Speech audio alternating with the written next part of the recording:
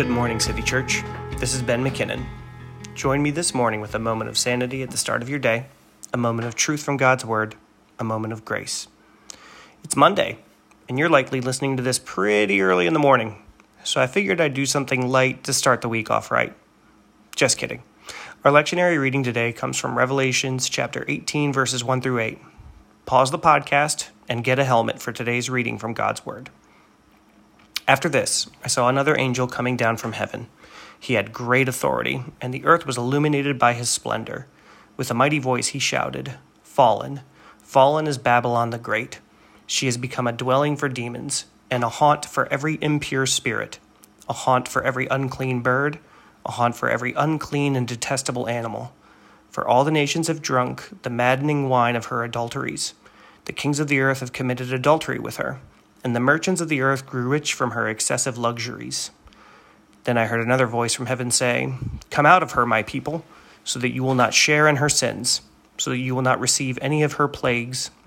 For her sins are piled up to heaven, and God has remembered her crimes. Give back to her as she has given. Pay her back double for what she has done.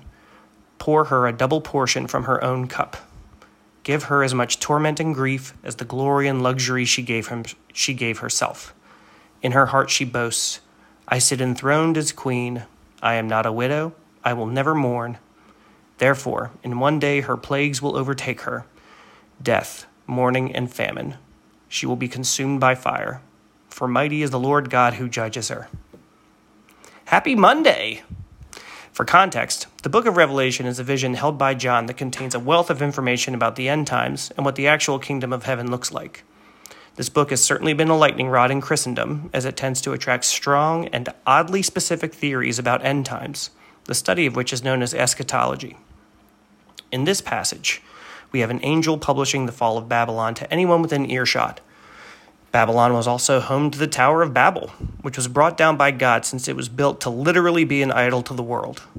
In verses 1 through 3, the sins of Babylon are outlined, and wouldn't you know it, they don't seem that existentially bad. Actually, it was a place with a thriving art scene, well-functioning trade economy, and a high standard of living. What's the problem here? The problem is this: they had abandoned God. Further, they had built a society that one commentary said had drawn all sorts of men into spiritual adultery, and her wealth and luxury had held their interest.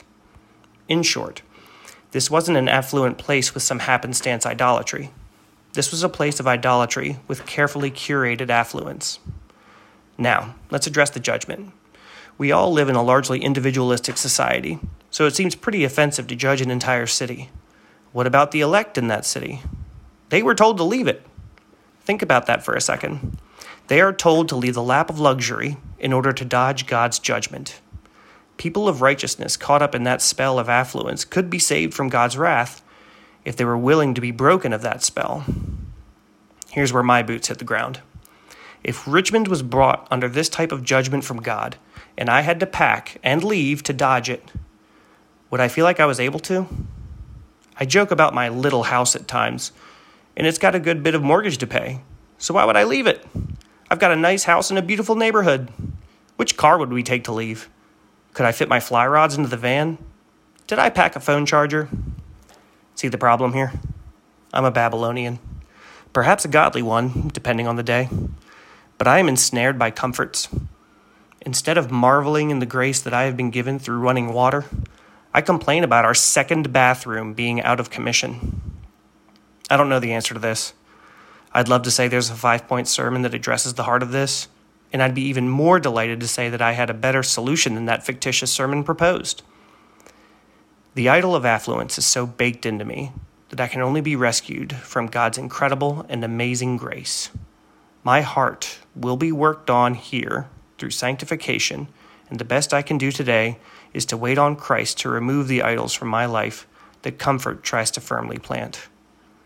Think today on your relationship with things, and don't be afraid to pray that God challenges that relationship.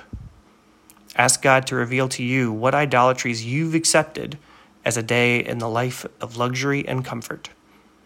Further, be prepared for an answer. That'll do it for today, folks. Stay well and do good.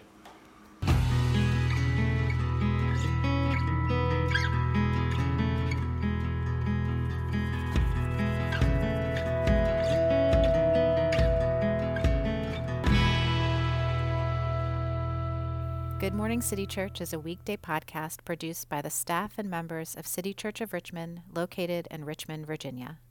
To learn more about us, please visit citychurchrva.com.